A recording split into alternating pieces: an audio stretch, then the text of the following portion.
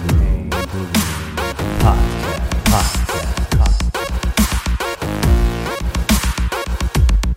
No more staying in your own head about thought-provoking topics. Read along with a stress-free book club that fits into a busy lifestyle. From out of the pages to real life, explore the fine line between fiction and nonfiction as we pull from bestsellers that will change your life. Tune in to our bi-weekly book club of mind-bending and empowering stories, hosted by Nova Lorraine, founder of Rain Magazine, and her two co-hosts, Toby Santagato and Barbara Donato. Welcome to Tuesday's Book Club.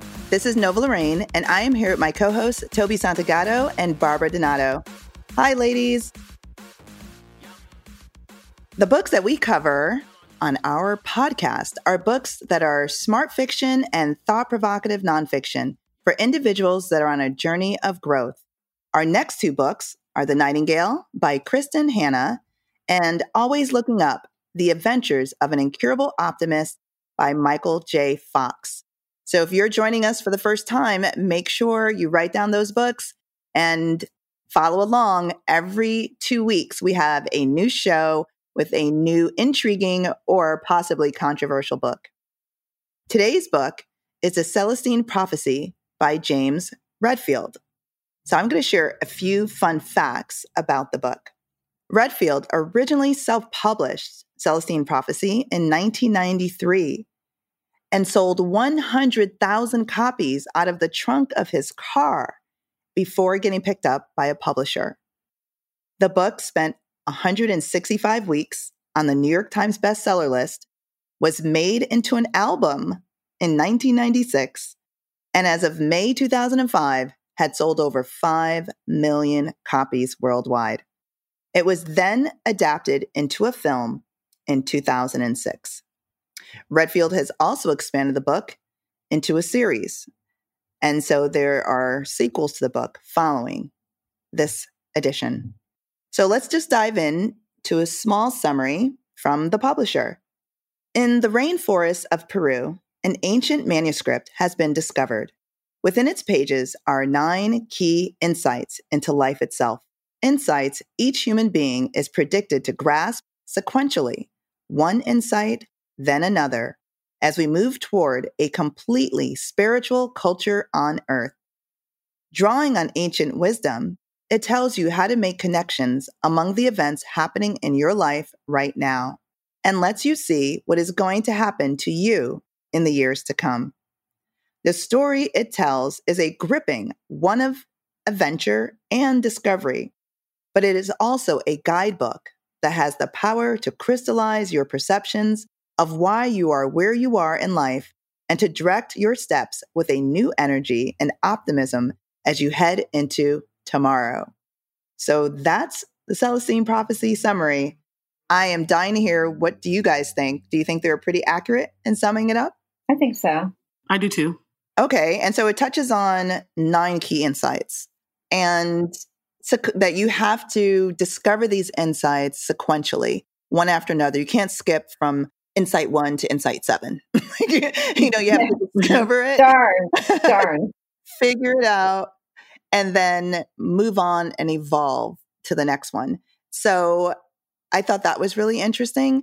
And also, as I was reading different comments about the book, as I was doing my research, a few individuals commented that you don't find the book finds you. Oh. Yeah, I just thought that was really interesting and would love to hear your thoughts on that. I think that if I didn't read The Alchemist, I would not necessarily have gotten as much out of this book. The Alchemist is the book we read a while back on Tuesday's Book Club. And I think what was great about it was it kept reminding me about omens. And what the audience may not know is Nova and I know each other from Florida. And I came and moved to New Jersey. And her daughter, my daughter was a gymnast at Rutgers. And her daughter had actually committed to Temple. And something happened and she ended up not going there, and she ended up going on the gymnastic team at Rutgers, which to me is such an omen because here we are, we have a book club. So, I mean, what the heck? And everybody says you never move away from Florida to New Jersey or Pennsylvania. So that makes it even more strange. Maybe we'll get Barbara to move here and then it'll be really weird. But there's an omen right there. You never know.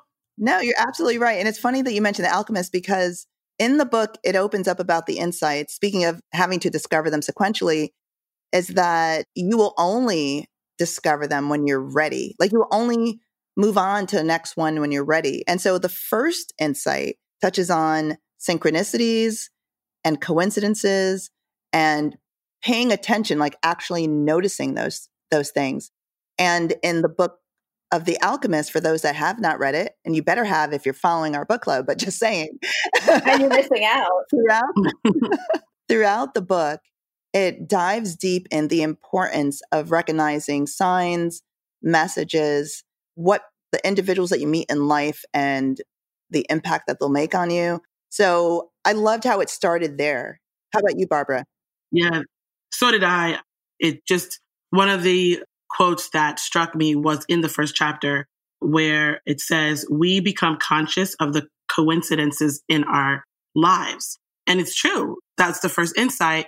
And again, I'm just going to go with my life. I would never have thought to read this book, or it probably have even been opened up to it, had it not been for me reading The Alchemist the second time. Because the first time I did not get out of it what I got out of it the second time. And that's because I was also going through a transitional period and I'm still going through it. So that's why this book, I think I was affected more by this book because of that. And I think that's why, when you had stated that this book finds you, I believe that. I think it's true. I think that one of the things before The Alchemist or this book, people would say all the time, things happen for a reason. And I hate that. I hate that so much because it's usually said when it's a terrible thing, right? And you're like, no. But you know what? If you have that kind of attitude, you can have good things come out, doors open up when other doors close, even when it's painful. And I think that while I didn't understand that philosophy, I definitely am getting it more. It even helps during crisis, like having a bad week and then realizing, well, if I pay attention to that week, what happened? What's good about it? What's bad about it? So I think this is coincidences. I mean, again, the fact that Nova and I are up here, it's beyond a weird coincidence.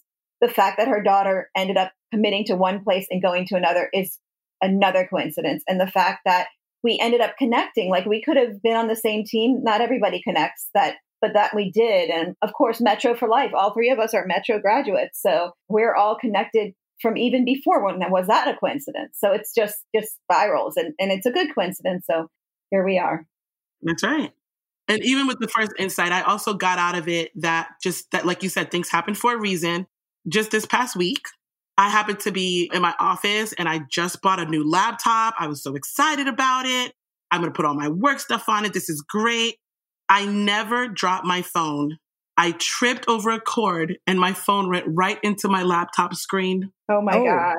And I looked at it and I went, this was meant to be. I don't think I would have done that had I read this book, had I not read this book first. I think I would have been I had been on the phone with one of my employees and I called her back and she said, what happened? And I told her what happened. And she was like, oh my God, didn't you just buy that laptop?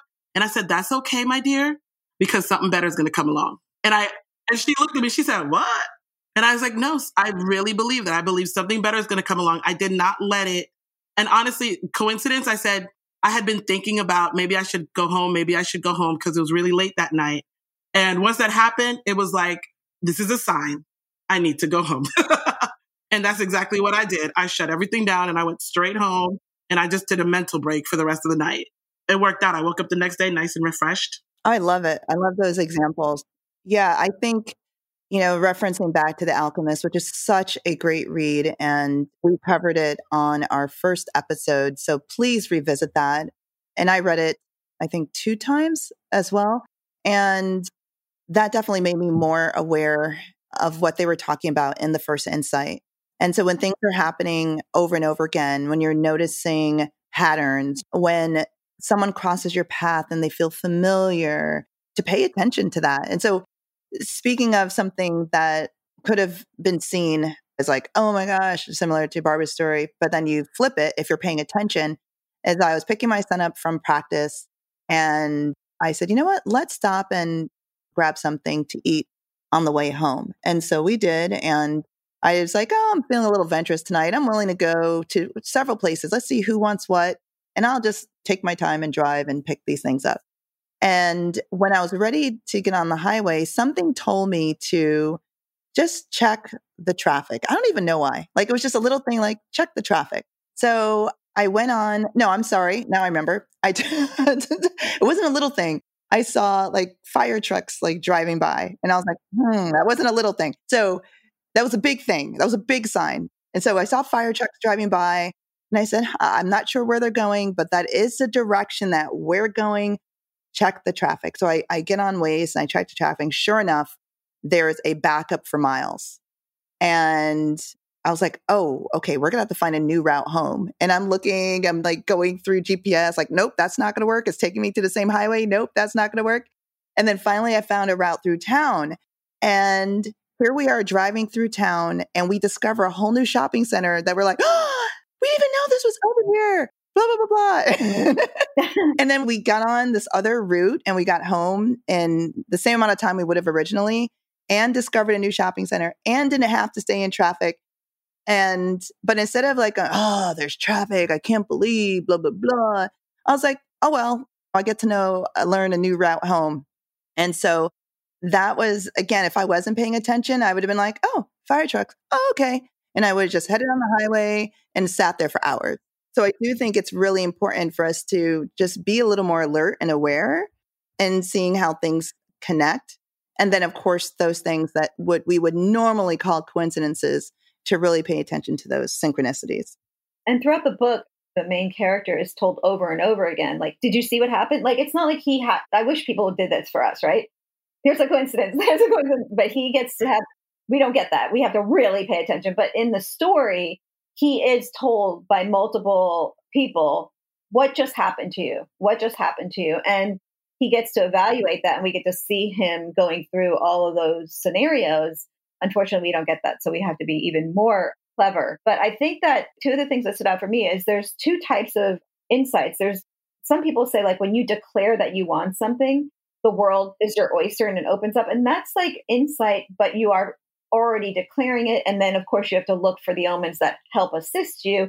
And in The Alchemist, it was more that kind of thing. He declared some kind of path and things he started noticing and it came his way. Well, in this, it's not really a declaration. In his, they're like haphazard and he's told to pay attention to haphazard. And I think that life's more like that. Yes, sometimes we have goals and we declare them, but I think often it's more day-in nuances that we're not paying attention to. And those can be just as important as the ones that are declared. And we should pay attention to those. I really do. And I think it's a little bit different. The end game is we should pay attention to a lot of things that are happening. You know what? Toby, you hit something for me. It reminds me, and again, I'm going to go back to another book we've read, Mutant Message, where the Aboriginals are very in tune with nature. They're very in tune with their surroundings. And because they're so in tune with their surroundings, there are so many things that the author looked at was as if they were miraculous, but yet this was their everyday life because they pay attention. And that's one of the things that I got out of the Celestine Prophecy. It's paying attention. Literally just feel, we go through life so fast that we don't see the coincidence, anything that's a coincidence. We don't see the repetition of different things that happen. And if we were to just sit down a little bit and go, you know what? I did that yesterday, or I saw this man keeps coming, this stranger. You know, every time I walk down this particular street, I see him every single time. And I've never seen him before in the last year that I've been walking down the street. You never know. This could be the same person that is looking for a job, or he could be the person that's going to give you a better opportunity. Like, he bumped into you, you just like, and just walk away instead of just taking your time to say, oh, excuse me, and just saying something silly, or having eye contact. You never know what a situation that you rushed through and didn't pay attention to could lead you had you just taken your time to absorb it. Yeah, I'm so guilty of that. So that's so true and profound. And actually, they touch on that later in the book, which we'll get to, where individuals that you make a sudden eye contact with are individuals that you should be speaking to. But we'll get to that. But I love how we're spending a lot of time on this insight because you can't move on to the other insights without understanding this one. Like if you are not seeing coincidences and synchronicities and patterns, and then you're not evolving. And I guess that's the whole point is as you go through the book and on this adventure with the narrator, you're seeing him evolve and grow and learn in this world, in this space that he's very unfamiliar with. And he has to grasp the understanding and then apply it in order to move forward. So when I was reading this, I started thinking, I was like, where am I in these insights? Have I seen the coincidence? Have I understood the longer now, which is insight number 2. And I'll share one quick synchronicity before we move on to insight number 2 is my firstborn. As you know, I have 4. My firstborn is named Bryson. And to get the context of the story, my husband's a junior and his father was waiting for the 3rd. Okay. So we did not find out if we were having a boy or girl until we had our children. And this is for all children. We didn't find out what we were having. Same. Yeah. So everyone was like waiting because now you're going to know what the name is going to be and blah, blah, blah. So anyhow, we did have. Girl, we're so disciplined. Aren't we disciplined? Yes, we are. And we had a list of names, right? And I'm getting to my point. We had a list of names and the 3rd definitely was on the list. But anyway, it was a very challenging labor. And I said, I need a name that really fits this experience I just went through. And I need something strong. And it was just like, okay, well, we're going to name him Bryson. Bryson was not on the list. Okay. And it was a name that I was working this temp position and the supervisor's last name, mind you, was Bryce. And his name was Mr. Bryce. And I was like, oh, that's really interesting. I like that. That'd be a cool nickname. Let me look it up to see let me see what it means. And then the full name was Bryson, nickname Bryson. And I loved the meaning. It was the son of a nobleman. And I was like, oh, I love that. That means he's going to be noble. But it was just like, oh, I love the name, but it wasn't on this list. And so anyway, when I went through the labor, that name came to me. And without a doubt, I was like, Bryson, he's going to be Bryson. So now all the phone calls are rolling in. Everyone's like, what's the name? What's the name? And then when my father-in-law, my husband's father called and we share the name, there was this long pause. Okay. Because of course, if it was a boy, it's going to be the 3rd, like, hello. And there was a long pause and he was like, okay, all right. So he then calls us the next day and he says, you know what? I was passing a building that I pass every single day. And after I got off the phone call with you both, on the same building that I pass every day that I've never seen before, across the top in big letters was Bryson. Oh my gosh. And he said, when I saw that, I knew that it was okay. Like it was, isn't that crazy? Like literally minutes after he heard the name. That's so cool.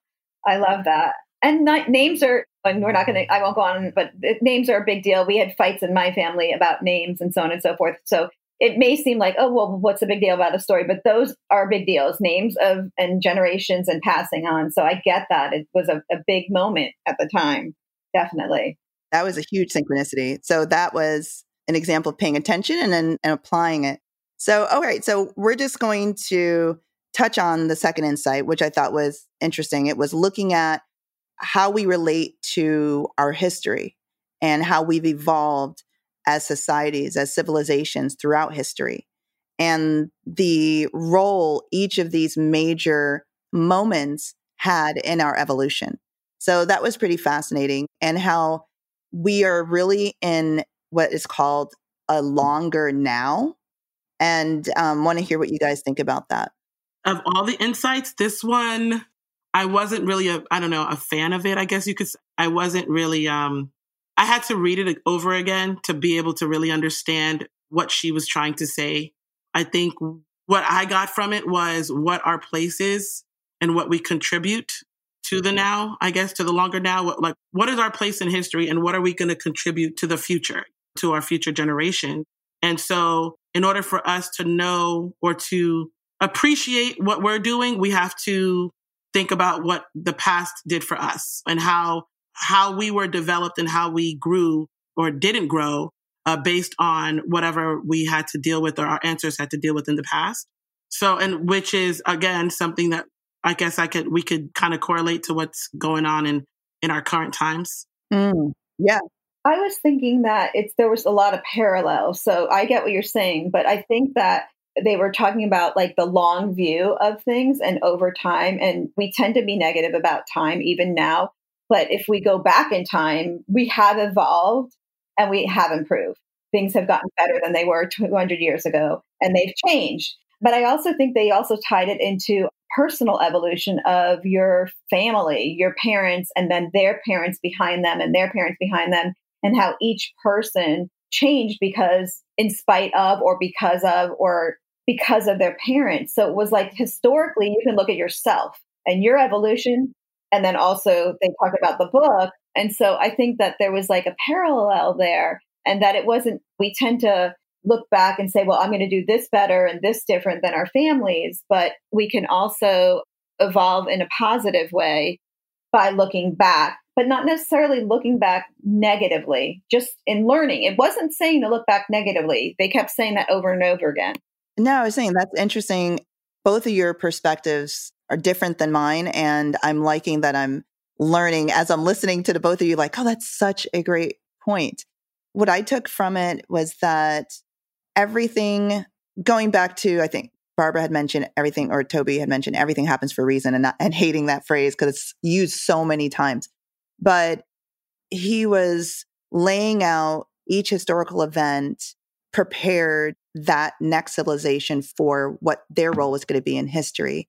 And there was a period of time where our focus was on becoming industrialized to create conveniences for ourselves, and our attention was placed on material gain.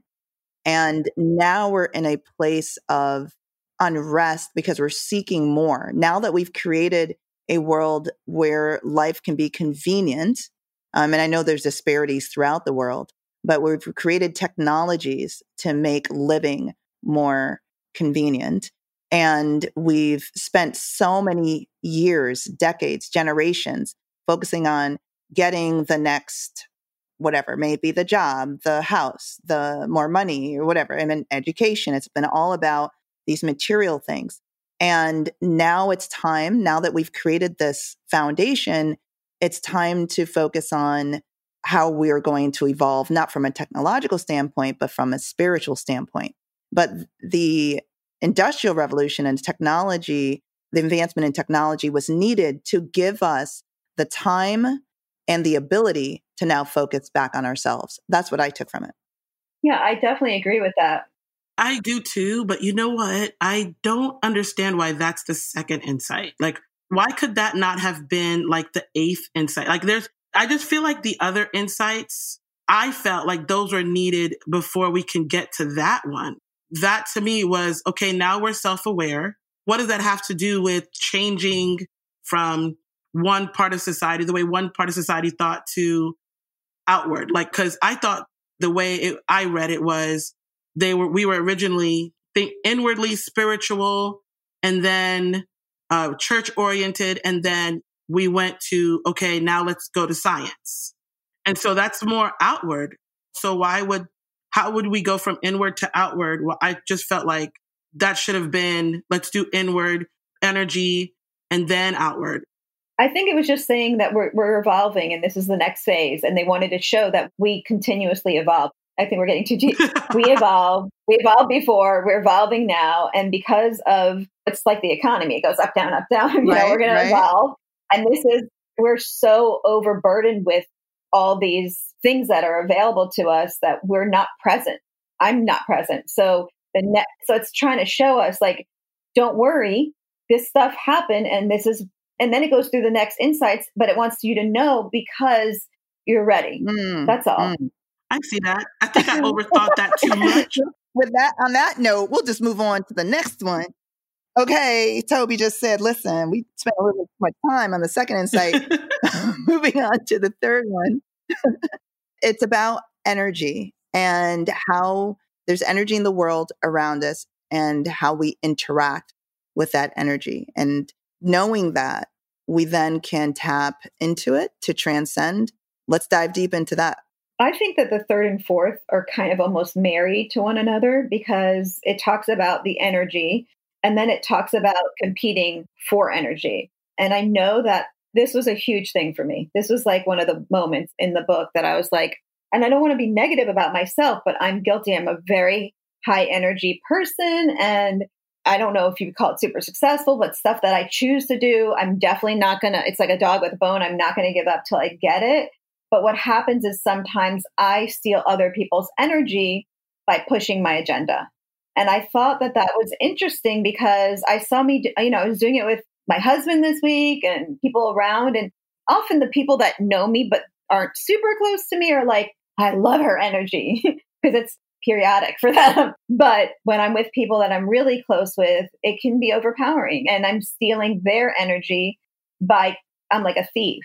And I noticed it so much this week. And so when you steal someone else's energy, you do get energized initially. But if you're close with them and you're taking their energy, they're going to impact you because they don't have energy. And it's just like a polka dance.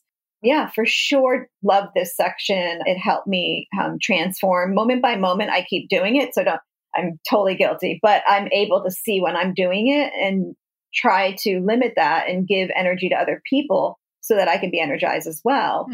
So it's really interesting. I love this section for sure.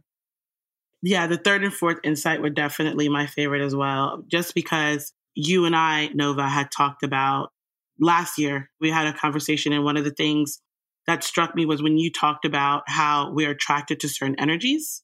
And it really, and I thought about that conversation afterward, like I tend to do after we talk.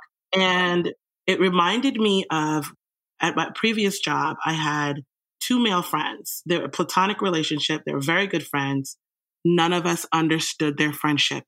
They were the best of friends, and you couldn't have met more opposite people. It was just, I just thought about one interest as opposed to the other, just everything, politically, religious, relationship-wise. The way that they addressed different issues, especially at work, were just polar opposite. But yet, outside of work, they were the best of friends. I mean, this one would babysit the children of the other, and I wouldn't have even let him babysit my animals. You know, I never understood it. But when I thought about their energy, I felt like their energy were very compatible. Even with my husband and I are very, very different people. And he would always say to me, I'm going to put the kids to sleep because when you're around them, you just make them want to play. He was like, they don't know how to calm down when you're around. He was like, so go to your room. Go to your room. Yeah, he was like, go to your room. He was like, because I would always be like, they're not going to bed. They're jumping off the bed. I don't know what's going on. I did the whole routine. I washed them up. I read them a story, and they're still like on 100. And my husband was like, let me take care of it. So we started to get into that pattern where I would do the bedtime routine. And then once they were in the bed and we prayed and we did the night song, I left and Daddy would come in there and his energy, they were asleep within 10 minutes. Oh, wow. 10 minutes. And I would always say to him, how do you do that? I love it. Like, how in the world? But yeah, I do. I think it's the energy that we bring into this world, the energy that we have. I think everything has energy. I think we're all able to connect with each other through that energy. Sometimes you'll see someone who is a wonderful person and you would think that you could be friends with them, but there's something about them that's like, you know what? It's going to have to be a high buy for me. Even though everybody was like, well, how come you guys, I don't understand. You guys would make the best of friends. I believe it's the energy. Maybe the energy just doesn't fit. Yeah, no, I agree. And I'd have to echo both your sentiments. This section, the 3rd through the 6th, was super powerful for me.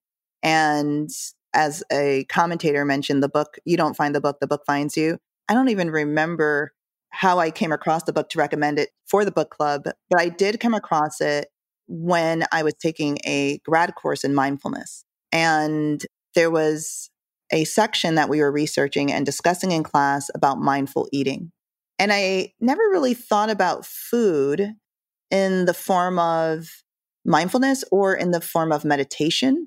and how it can really bring you into the present moment. And what they would do in order to mindfully eat, you would really take your time and chewing and savoring and appreciating every bite of this meal. And so sometimes it may take you an hour or two to finish a meal, or an hour or so to finish a cup of tea if you're mindfully eating.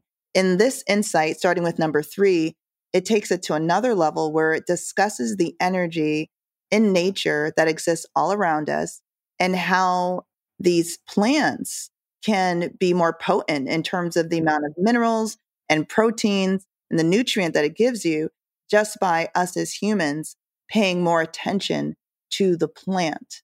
And not only that, they went even further with their research, the scientists in this one place that they went to, and assigning individuals to interact with the plant, giving the plant direction to grow more or to grow stronger. And then when they measured the amount of nutrients in the plants that were given the verbal instruction versus those that were just given the attention, the ones that were also given the verbal instruction had, again, become more potent in its delivery of nutrients.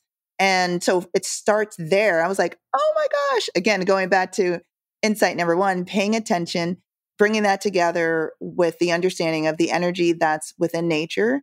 And then how by you just paying attention to nature, that you can increase the energy that then you can tap into as a human being. It starts with bringing that food within your body in a mindful way.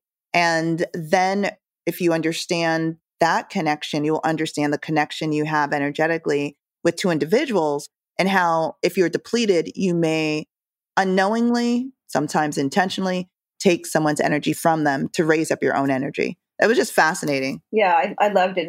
And right before we started recording this, Nova told me a saying, love is the act of paying attention.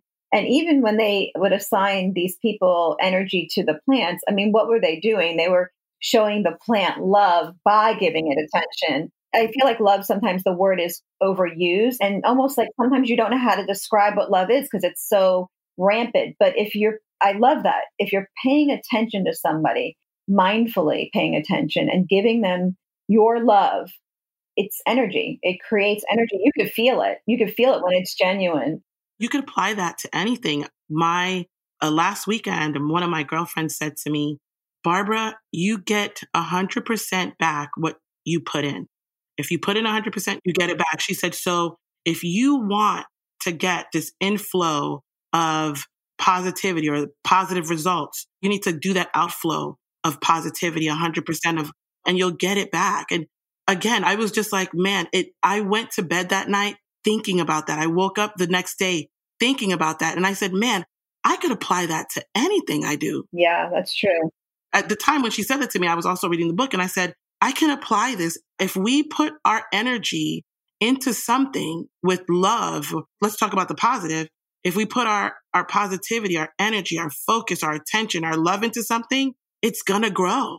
And I love that about the book. I love that every insight had an example, like you stated, and Toby. And I just love that example for when they talked about looking at your hands and looking at how he's able to look at the energy from eating plants. And for me, I was like, so we're loving these plants. We're eating these plants. These plants are giving us giving us back the love that we gave to them. You know, it was just like a beautiful cycle, positivity of love, of attention, of energy. I was thinking, because they talk about a negative side to this too, the codependency thing, and how when you first meet somebody and you click, you have this energy that becomes, you're addicted to it. And it doesn't mean that you can't stay with that person, but when you become addicted to somebody and you lose yourself and you're codependent on the other one for the energy, what happens is in the beginning, and I know I've experienced this with my husband for sure for 30 years, we were codependent on one another. And it doesn't mean that you don't stay together, but you don't want to lose your own identity, your own energy. And what happens with the dynamic is what I was talking about before is you steal it because you have separate roles. And of course, the opposites attract, which is another reason why you have this energy issue, because when you first meet each other, it seems like everything is exactly the same. But at the end of the day, you attracted because you had different types of energy. But because you become one person, everybody says that's the goal, one person. But really, you should, based on the book, and I agree with this, and I'm guilty of it, stay your own self and your own energy and give that to that person as you were attracted. Yeah, you were attracted to you for this certain energy. Don't lose yourself. That is so powerful. And thanks for sharing that, because I think you can apply that to so many things, and our listeners can also reflect on their own situations, their own relationships, share this information with others. It's an explanation of possibly why relationships don't work out after a while and they seem so perfect in the beginning, or why things become very ugly and it was bliss for the first 90 days or 3 years or whatever. It's always bliss, right? I mean, everybody's had the bliss, no matter what, no matter how long you've been in a relationship. If you started a relationship at some moment in time, a week, a day, a year, there was bliss. Why does it change? Right. And then if you recognize in the book, it references the main character and a woman he meets. And he initially is very physically attracted to her. I mean, there's this intense energy exchange between the two of them. And so much so, as they move on in the story, so much so where she wants him, she has the opportunity to go back home. And mind you, our listeners, as you know, throughout the book, they're literally running for their lives. They're trying to stay alive each and every day. And so she finally has an opportunity to go home. And she's like, come back with me. But he was on this mission where he was supposed to help uncover the 9th insight. And he was nowhere near finishing this mission. And for a moment, he was ready to just give that up to go back home with her because that attraction was so intense. And their conversation got interrupted, so it never really panned out. But it was brought to his attention later on that that was not supposed to happen. And if they did get together, eventually, not too long after the relationship would have started, it would have ended because they would have started it with this addiction to each other's energy. And they needed to grow more before coming together. So it was just like, whoa. Yeah, but if you think about it, the reason why he was able to, I mean, it's so hard to push back when you have that attraction. And the reason why he was able to push back was he had these other insights. So if he knew, normally, if he didn't know any of these prior insights, he probably just would have left. I mean, why would you not go with this chick that you're hot for, that likes you, you like her, and you're running for your life? But because he had these other moments, he understood. And while you guys were talking, I was thinking, I wish people would tell me that. But then I was thinking, people have told me I wasn't listening.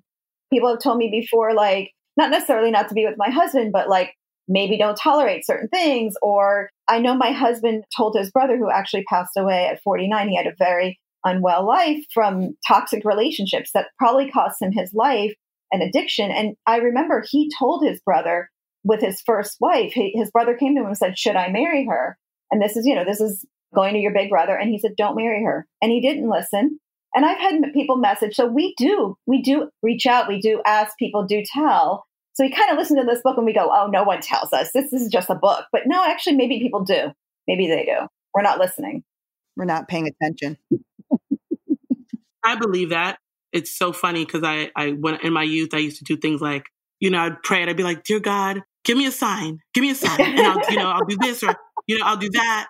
And I'm telling you, I really do believe that he would give me signs. And I'd be like, if it's not the sign I want, I'd be like, man, I can't find that sign, I'm still looking. I guess that means I got to do it, knowing darn well. Yeah, it's like, I know that the results are not going to end well, but at the moment, I feel like I want to do, it's going to make me feel good today.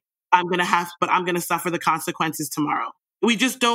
We are just like, and we are so prone to following what we feel in the now.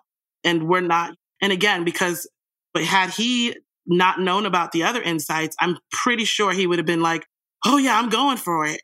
And I think now, like even for us reading this book, I think now if I went, okay, God, give me a sign. And he gave me a sign and I'm like, I don't want to do this today, but I think I'll do it because I know that tomorrow it would give me a better result. You know what I mean? It's also about experience and really feeling, like you said, like we talked about earlier, feeling that moment, being very conscious of those coincidences. Yeah, for sure. And also not losing your energy. Like when people talk to you a certain way and they try to guide you in a way that's going to take away who you are as a human, Yeah. you need to block that though. That's not a sign. That's people trying to change what you've got to give. I've been doing this new job and I'm working with this company, and my boss will say something like, it's just the way it is. And that's the way people are. And I keep saying to everyone that's rude to me, because I'm with customer relations now. And I'm like, I don't want to change who I am. I don't want to be jaded. I want to love people. I want to be passionate about it. And if there's a few people that are bad apples, why would I take that and then decide that everyone's a bad apple? I'm not going to change. I refuse. And that's my energy. And they talk about that, like, hold on to your energy, hold on to who you are as an individual, even in interaction. So I've been saying that all week because I've had a rough couple of weeks. People have been yelling at me a lot the last couple of weeks and been very cruel and ugly in this customer relationship debt management situation. And I really was depressed, but I didn't get depressed and become jaded. I refuse. I'm either going to leave because I don't want to be jaded, or I'm just going to continue to be who I am, but I don't want to be jaded. I agree with you. It's like he had mentioned something about the fourth insight. I think he had talked about some of the troubles of the world is because we're competing for energy. Yes. And I think about some Facebook, I call them debates that I've had in the past. And my daughter said, she said, Mom, all you're doing is making yourself upset. And this person is probably sitting in that computer eating Twinkies and going on to the next person. He was like, he's probably arguing with 3 different Barbaras, pissing them off. This is my 16-year-old. She said, so why are you doing that? Why are you letting him piss you off? What's the point? He's not going to change his position and you're not going to change yours. And it's true. Like, it's the transfer of energy. And so I said, you know what? And I'm an admin on this wonderful page. It's not that wonderful. But, and I said to myself, I said, I'm going to give this energy and I'm going to ignore the energy he's trying to take from me. Because what he's doing is, there's things I want for that page and there's things I want for this group. And it's a very, very different people. A lot of them, the most vocal ones have one thought pattern, and I try to give them different ideas and different outlooks, which I like. And this one person doesn't like it. So he tries to take that energy from me. And I said to him, after I talked to my daughter, I said, I'm not going to allow you to do this. You don't want a healthy debate. You don't want to have healthy discussion. You just want to be right. And if you're not right, it makes you angry. So you decide that you want to post things to make me angry instead of making me think. Well, that's a perfect lead into our next insight. And once we finish discussing insight number 6, let's talk about a question that came up prior to us hitting record, which is this book fiction or nonfiction? So with insight number 6 and referencing your Facebook example, what's discussed is, okay, once, yes, you figure out and understand that there's energy in the world around us, and you can start taking in that energy initially through eating and mindfully eating and being conscious of the energy exchange between you and others. And then, well, how do you fix or how do you get past this next insight if you are taking someone's energy unintentionally or allowing yourself to have that energy stolen, so to speak? And it goes into what they call dramas. Like, each of us have a drama, and how I would personally describe it is a way of communicating with someone else. And how you learn this drama or communication or your ability to protect your energy and maintain your energy is based on your upbringing, like your immediate family that you were within as a child. And until you are able to recognize your drama, and in the book it goes into 4, and pay attention to it in order to change or not operate with a drama, you're not able to transcend to the next insight. And so you're sort of stuck there. And it sounds like this interaction between this individual within the Facebook group and yourself was maybe this person is using a drama, quote unquote, that they developed as a survival mechanism as a child in order to, as a way to communicate with others, to protect or take energy. So I would just want to touch on that a little bit before we move into, is this a book fact or fiction? So what do you guys think about the dramas, that insight? I love the example they gave with the parents and the young girl and how they were just on her and hard on her and hard on her and hard on her. And her reaction was such a violent reaction. That example, that when it was addressed to the narrator and they were saying, you know what, they probably were the same way when they were younger. And when she grows up, she's probably going to end up being like them because that's what she knows. For me, I was thinking to myself, like, how do you break that cycle? How do you work to transfer, to change your energy pattern to where you're not, how do you fix it to where that drama goes away? Because I noticed that we do in this world do that. Like we do, this is not just a book situation. This is something that I see in everyday life. When their back is against the wall, they lash out in either a violent way or a hurtful way. And the narrator goes as far as stating, not the narrator, excuse me, the author, that our worldly problems go back to these dramas. Exactly. And if each of us individually are able to like move past this point and not use a controlled drama, is what they call it, a controlled drama, as we communicate and interact with individuals, then you wouldn't have like the wars and all this other negative events happening. Yeah. Remember there was like a scene in the book where there was something going on and they were like, the person was like, what's wrong? Which I love that idea, and I'm going to try it, because when you're like bickering or you're having a control drama and you just stop for a minute, which means you're not talking, and you just say, what's wrong? You can find out a lot of stuff, and it could be nothing to do with this. And it's, first of all, it slows us down and you get to hear the person, you're asking them a question. And in the book, like sometimes it's not even related, right? You're bantering. We were at Home Depot the other day and I was fighting with my husband. He wasn't listening to me. And later on, he told me he didn't feel good. So, and he was just being difficult, but it was because he didn't feel good. So if I would have just said, hey, what's wrong? And he would have told me, I would have been like, oh, okay. But instead we were bickering about like where to find a piece of molding. So stupid.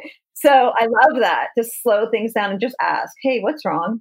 Be surprised. I like that too. I'm going to use that. Me too. I'm just going to highlight for our listeners these different control dramas just for you guys to think about on your own and definitely revisit this insight in the book. There are 4 control dramas that are outlined: intimidators, who threaten and bully; interrogators, who question and judge; aloof people, who play coy; and poor me types, who make us feel guilty and responsible for them. And so it's our initial reaction to any control drama that has been listed is, oh, none of those apply to me. Oh, no. But I can find so-and-so and so-and-so and so-and-so who they apply to. But the point that the author is trying to make is that... And you can be a blend. Remember, they said you could be a blend. Yeah, there could be a blend, right, in between 2 or more. But the point is to reflect back on yourself to say, what am I doing when I'm interacting in a way that's this negative sort of banter? Am I using a control drama based on a style that I learned in order to hold my energy as a child? So that's just something I thought was really powerful. I love that, Toby, the question on what's wrong. And so the next time you're in some sort of negative banter, maybe just stop, take a moment, breathe, and ask, what's wrong? And then reflect on yourself. Are you trying to control the situation for one reason or another? And you become their friend. You then become their friend because you now want to know. So fact or fiction, nonfiction or fiction? This question came up in several of the comments that I was reading from other readers. I'd love to know your thoughts about this book. Is it fact or fiction? I think it's fiction, but I think that everybody goes through some nuances of this in stages. And I think we're all experiencing it, even people that don't know. But like when they said that the guy disappeared, his energy was so great, he went to another plane. They kind of lost me there. I don't think we're there. Like, I don't, in my most self-actualized moments, and I've had those where I'm like, where I'm driving the car after like I went to this convention, I'm literally driving and I'm knowing everything about me and it's all good and I get life and purpose and me and everything. I don't disappear. That's funny, but I'm going to point out the last book we just read, Neverwhere, right? The world underneath London, you couldn't really see those people. So were they in a lower vibration? Because I guess as you ascend, you start vibrating higher and evolve. So were they not seen because London above was vibrating at a higher vibration than London below? I don't know. No, because they saw them and then they disappeared. If it was someone they never saw, but like the guy was there and then all of a sudden he disappeared. No, not me. How about you, Barbara? What are your thoughts? We talked about this earlier. I don't know. Like I do, just from last year when I told you that we had talked about the whole energy thing and I started getting into it, even to this week when I watched this whole YouTube channel where a doctor was talking about, like he mentioned energy and how certain energy patterns in your body reacts to viruses. We're dealing with some issues right now with a major virus outbreak. And he was talking about just a certain way that your output is, your waves are, that can help, not so much eradicate, but can help fight it. And I kind of believe that energy is a big thing. I think the way we attract things, the way we attract people, the flow in this world, the energy, the waves, I guess, in this world really do affect our everyday life and ourselves. I think we should take it more seriously. And I think that if we should really study it and look into it. I don't think he disappeared per se. I think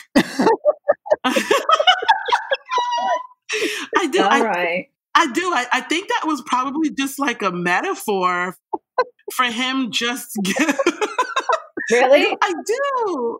As the military people don't see, remember the military people couldn't see him? Come on.